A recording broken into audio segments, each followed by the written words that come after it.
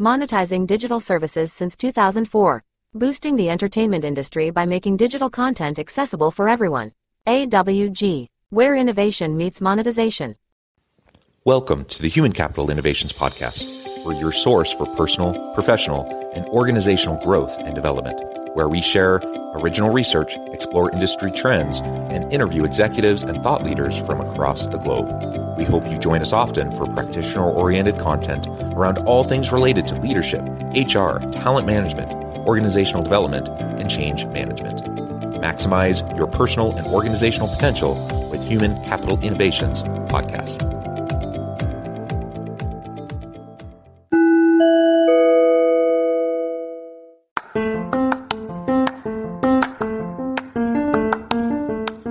If you enjoy the Human Capital Innovations Podcast, enjoy ad-free listening by going to the Patreon page, and please consider contributing even at the producer or sponsorship level. And please leave a review. Thank you for your support.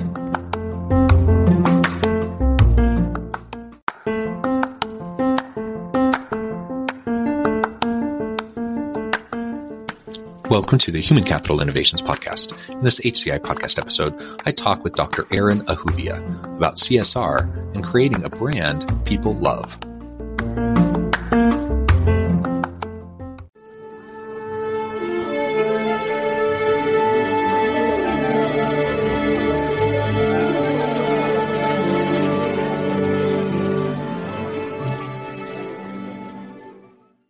Dr. Aaron Ahuvia, welcome to the Human Capital Innovations Podcast. John, thank you. It is a pleasure to be with you today. You're joining us from Michigan. I'm south of Salt Lake City in Utah. And today we're going to be talking about creating brands that people love and connecting that to corporate social responsibility efforts and ethical dimensions of branding. I also thought it'd be kind of interesting if we can build this into employer branding and what companies can do to build their employer brand and be an employer of choice. So these are some of the things that we'll be exploring and discussing together today. As we get started, I wanted to share Aaron's bio with everybody. Dr. Aaron Ahuvia is a professor of marketing at the University of Michigan Dearborn College of Business and the most widely published and cited academic expert on non-interpersonal love, including brand love.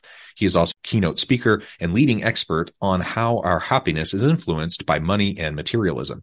He has been ranked 22nd in the world for research impact and consumer behavior and ranked in the top 2% of all scientists in the world across all disciplines by an independent study from Stanford University. He studied philosophy at the University of Michigan before getting a PhD in marketing from Northwestern University's Kellogg School of Management. And I could go on and on, a lot of really great accomplishments, but I'm going to pause there, give you a chance now, Aaron, to share anything else about yourself that you would like the audience to know about your background, your personal context, and we'll dive on into the conversation.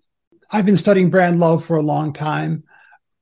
It so happened I had been studying the psychology of interpersonal love in my PhD program at some depth and got the idea, well, how does that apply to brands and products that people love? This was in the late 1980s. I'm that old. And it turned out that nobody had actually looked in depth at that. So my work was the first work that really founded the whole area of brand love. And I've kept at it for 30 years, culminating in a book that came out in 2022 called The Things We Love. Mm-hmm. And that's about the psychology, that sort of the fundamental psychology underlying brand love. It also includes people's love of things that aren't brands, people's love of music or nature or what have you. But if you are interested in brands, it covers brands as well. And that, I was very glad Amazon designated that best business book of 2022. And that's sort of the most accessible way people find this conversation interesting, that people can get more information. Yeah, well, that's wonderful. And congratulations on the success of your book and your research and a lot of really great impacts there. And I know you're also reaching out and speaking and sharing this with practitioner audiences around the country and around the world. And that's also fantastic. Now, let's start digging in a little bit. And if you can define for us what brand love is exactly, I think it makes intuitive sense to people as you're talking. But if you can get a little bit more specific about what brand love is, because like you said, it really can apply to a lot of different things. What is it? And then we can get into some of these other components that I mentioned in the introduction. Brand love is simply love. But we all know that love takes on somewhat different forms depending on what you're loving. So if you're in a romantic relationship, that love is a little bit different from the love you feel towards your children. And both of those are a little bit different from the love you feel towards your car. So brand love isn't just brands, it covers products or services, or if you've got a nonprofit, it would cover marketing your nonprofit, or if, as you mentioned, you're an employer, you want to recruit, it would cover branding you as an employer. But any sort of organizational or business context where you want to get people to love something you have on offer, that's what brand love is about. Yeah. And I guess maybe a little bit about why this is important. So from a branding perspective in a company, why would I want to foster this kind of brand love, with my consumers, or if we're talking about employer branding with my employees, et cetera? This will shock some of your listeners to hear me say this, because I've noticed most people who do any sort of consulting will argue that whatever they're interested in is the number one answer for everyone. But that's not true for brand love. There are many companies like Apple that are making a killing, doing fabulous money.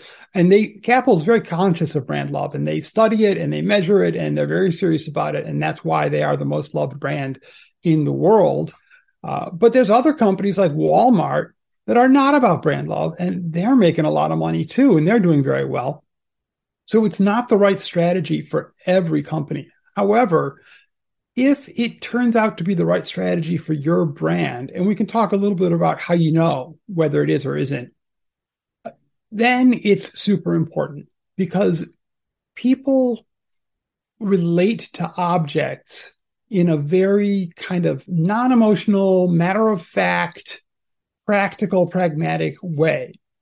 People, if there's some rock on the street, you're not going to go online and tell your friends how great it is. And if somebody says it's an ugly rock, you're not going to go online to say it's not ugly, it's great, and defend that brand. And you won't really care much about it. So if your brand strategy is that people are going to pay a high price premium for your product, and they're going to promote it online because they're just that excited about it, they're going to tell their friends about it, and you're going to get a lot of real loyal repeat business for it. If that's your strategy, you need brand love. And if you can't, because the only way to really get that is to get people to start seeing your product a little bit more the way they see people, because those emotions and those responses are hardwired into your brain as appropriate for people, not really appropriate for rocks and trees and other stuff that's out there in the world. Yeah. So a lot of companies, they might not use the phrase brand love. They might say, look, we're just trying to get customers really excited about our product and have them like it so much they'll pay a price premium for it.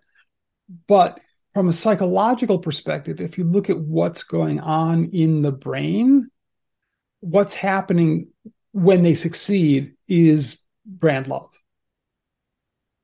And maybe you can help me understand if there's any connection to, this term brand tribalism. That's something I've seen a little bit in the marketing space. And when you get into various ideologies, that's a common kind of an approach.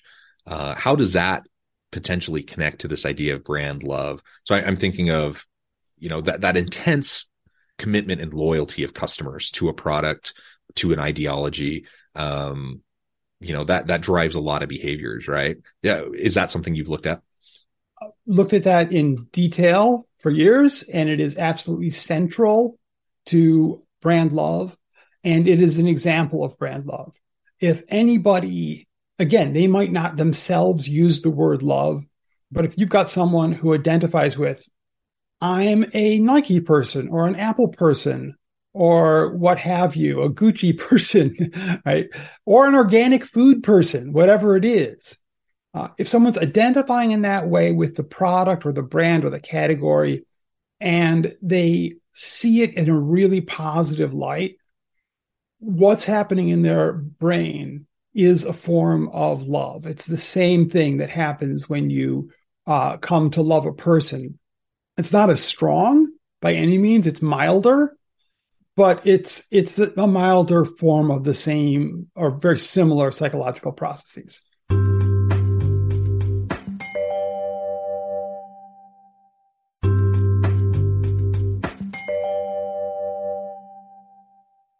Well, and I think about it in terms of like, I don't want to get political, but as an example, like political ideologies in the United States, Republican, Democrat, like there's an intensity there, this tribalism there, this intensity, and people, it's core to their identity. It is core to their many relationships, their decision making, their behaviors, etc. Now that's a little bit more of an extreme example than say, someone who's really committed and devoted to Apple products, though those people exist and are really, passionate about it. But yeah, that level of intensity, is gold for organizations that are trying to, continually foster ongoing commitment and relationships with customers, right? Yes. The core mechanism when you fall in love with another person is you can sort of imagine that you open up your identity, your sense of who you are opens up, expands, goes around that other person, and sort of like a nice warm hug just sort of brings them in, and you come to see that other person as a part of yourself. That's why when you love somebody, you don't have to think a lot about doing what's going to help them. If you're hungry, you don't have to give yourself a logical argument for why you should eat. It's obvious to you why you should eat. If you love another person and they're hungry, then you'll have the same instantaneous, impulse to feed them that you will for yourself. And the reason you have that impulse is because you have at a psychological level come to think of them as an extension or a part of who you are. With that basic process being in place, if there is a brand or an organization or a political identity that you take on and it becomes part of who you are, part of yourself, then that's the same basic psychological mechanism that underlies that. And that's why these tribal identities, you talk about people who really love Apple and how that's not so not so different. It's really not so different from people who are politically very involved. Hopefully, politics, I do think, is a little more serious. Hopefully we take politics a little bit more seriously than, what kind of cell phone we use. But I'll tell you, I've met people who are so passionate about Apple or about Ford or about whatever it is that they're passionate about, that really you could put them head to head with a lot of political zealots and you wouldn't see much difference. Yeah. And there's, as you've mentioned, there's a lot of power here because it does drive behaviors. It drives interactions. And I guess that gets a little bit into where I wanted to take the conversation now in terms of corporate social responsibility, ethics. What responsibility do organizations have to their customers, to their employees when they're fostering this kind of intense brand love, to create an ecosystem, a holistic experience, for the consumer, or for the employee, the organizational culture and the employee value proposition. What are some of those ethical considerations that we need to really be thoughtful about?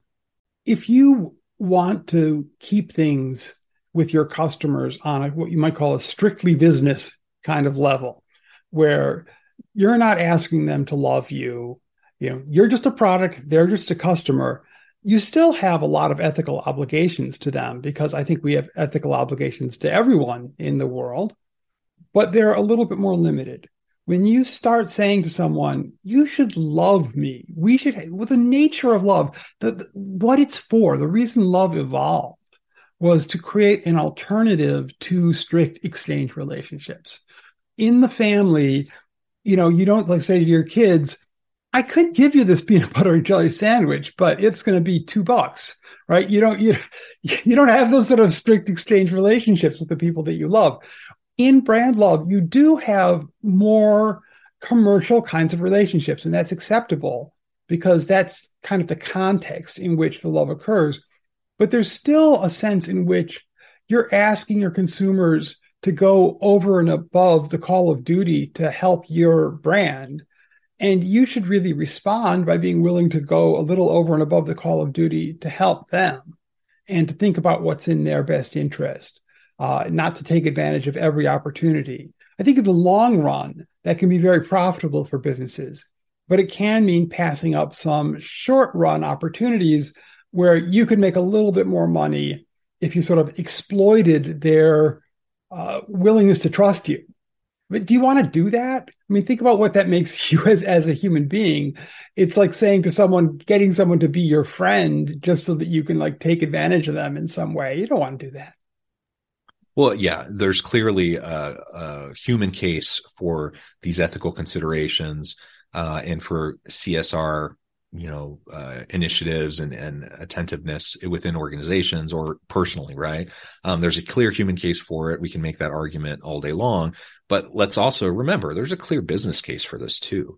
Like what happens when you exploit and take advantage of employees or you exploit and take advantage of consumers? You might, because of that brand loyalty, because of that brand love, you might be able to get away with it for a while. But what happens eventually if you continue to do that? It's going to erode trust. It's going to erode that commitment. It's going to erode that loyalty. And you're going to have serious backfire effects. Oh, and they can be a lot worse. I mean, hell hath no fury like a consumer scorned. If the consumer feels that not only is your product maybe a bad product, but they have been betrayed by you, you can get a lot of anger. And there are consumers, and I don't consider this to be ethical either on the consumer side, but there are consumers, for example, who are furious at certain brands. And they'll go online and they'll pretend they have purchased all kinds of products from the brand that they never purchased, just so that they can go and give 1-star reviews to every single product from that brand that they can locate. So it can be very punishing if you create a relationship that goes wrong in that way. And it is something you need to watch out for. You are sort of playing with fire a little bit. That said, there's quite a bit of research showing that brand love, more love consumers have for a brand, the more long-term return on investment there is, and the more the stock price is related to brand love over the long run. My own work has shown tremendously strong effects of brand love on consumers' willingness to pay a price premium, positive word of mouth, and that includes digital, word of mouse as well as word of mouth, having a sense of loyal relationship with the brand, repurchase and behavior, cross-buying, every good thing you want as a marketer has been shown empirically, scientifically to be very strongly related to brand love. And there was a recent paper that I did not write, which is good because it doesn't have sort of my stamp on it, but it was independent academics who looked at the various different causes of brand loyalty and that have been proposed in the scientific literature on this, and found that brand love was the single biggest predictor of brand loyalty. So there's a very strong tie to profitability.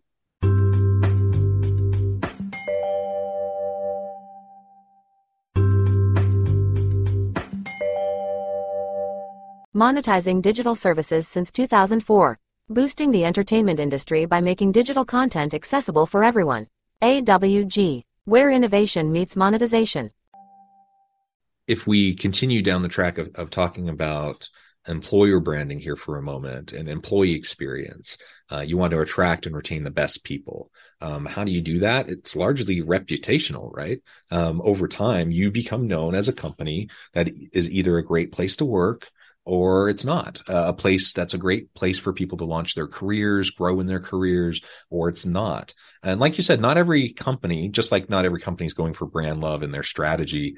The difference between a Costco and a Walmart, the difference between an Apple and, name whatever other tech kind of lower end tech company, whatever. It's the same thing with employer branding. Not every company is striving to be the best place to work or make it on best place to work lists. And not every company, is going to try to aim for the top echelons of talent. They know that they're going to, bring in who they can bring in and hopefully keep them as long as they can, but it's not going to be some exceptional experience. It just depends on the organization. It depends on the strategy. But generally speaking, I think there's pretty clear consensus that stronger employee experience, stronger employee branding is going to benefit organizations, just from a business case perspective, just the ROI of it and the investment of efforts into those initiatives is going to pay off in dividends. And so organizations are paying close attention to this.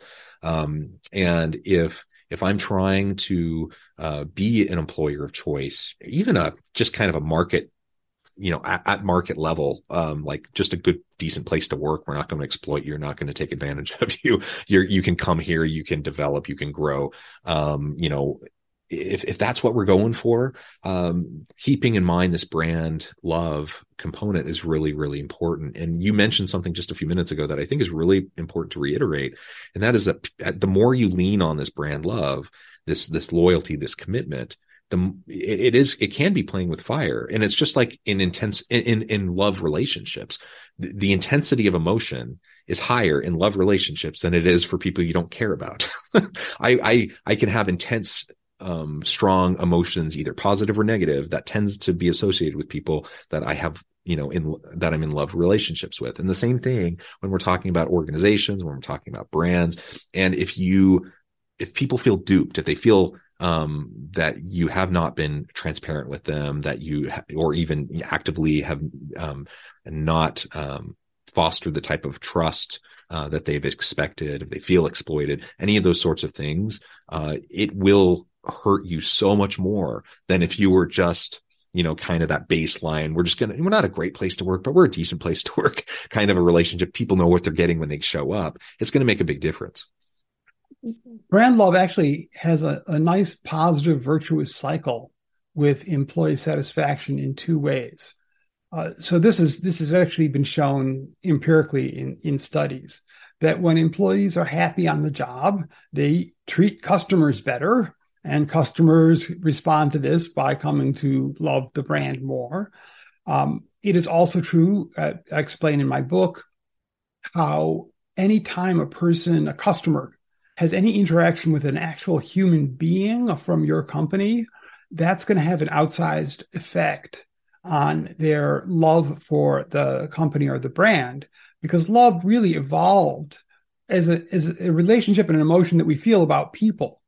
And if there aren't people involved, it's kind of hard to generate brand love. You can do it, and I talk about in the book how to do it, but it's a little harder. So anytime that you're actually having human-to-human contact of some kind, that becomes very central to people's sense of love for the brand or the company. So if you've got happy employees, that creates happy customers, and then vice versa. Happy customers, A, they treat employees better. No employee likes to be, ridiculed and criticized by customers. That's not good. And B, if the company has a good reputation, you can imagine a company like, Tesla or Apple. People are really proud to work there. Because customers really value those brands. And when you say, I'm an employee at one of these companies, your friends say, oh, wow, that's really great. I've heard good things about that. So there's, positive feedback for the customers as well.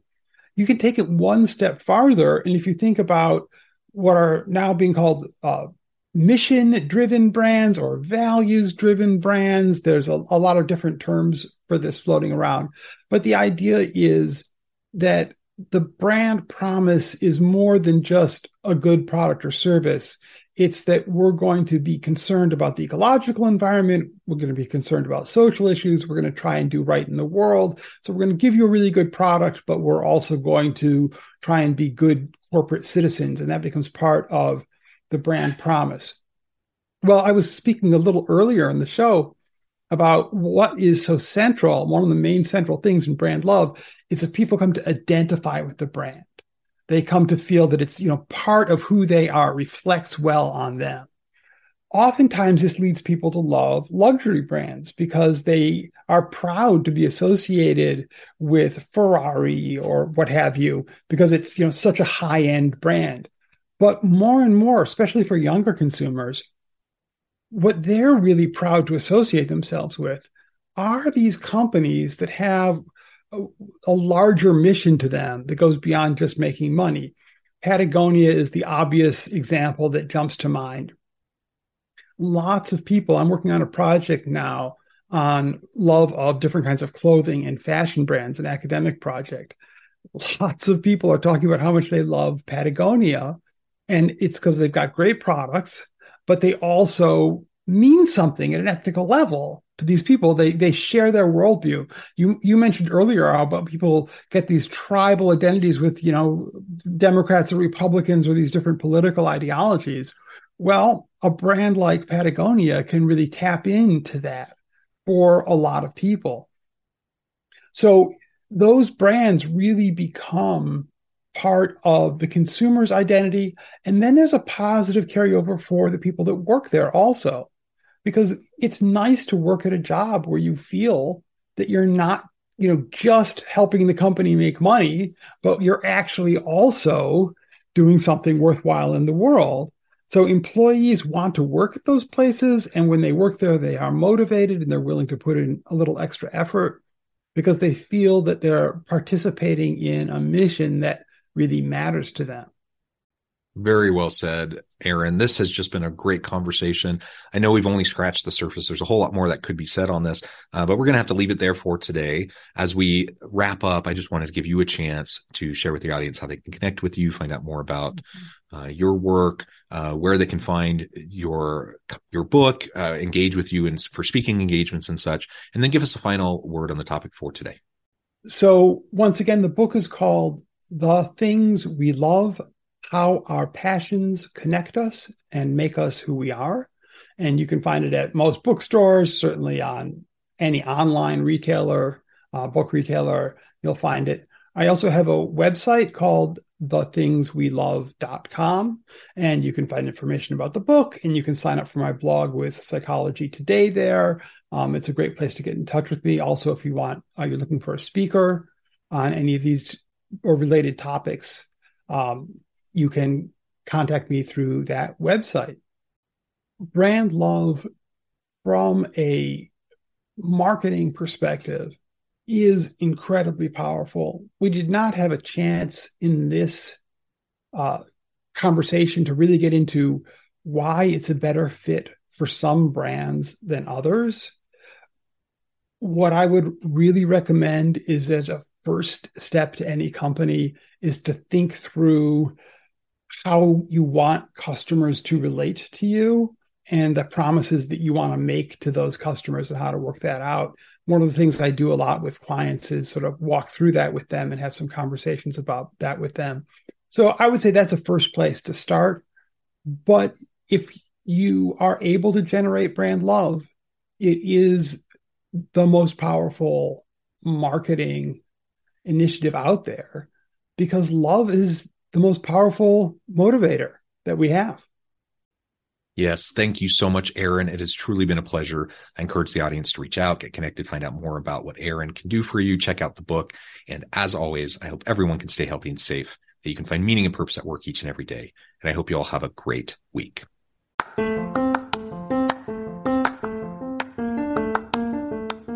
If you enjoy the Human Capital Innovations podcast, enjoy ad-free listening by going to the Patreon page. And please consider contributing even at the producer or sponsorship level. And please leave a review. Thank you for your support.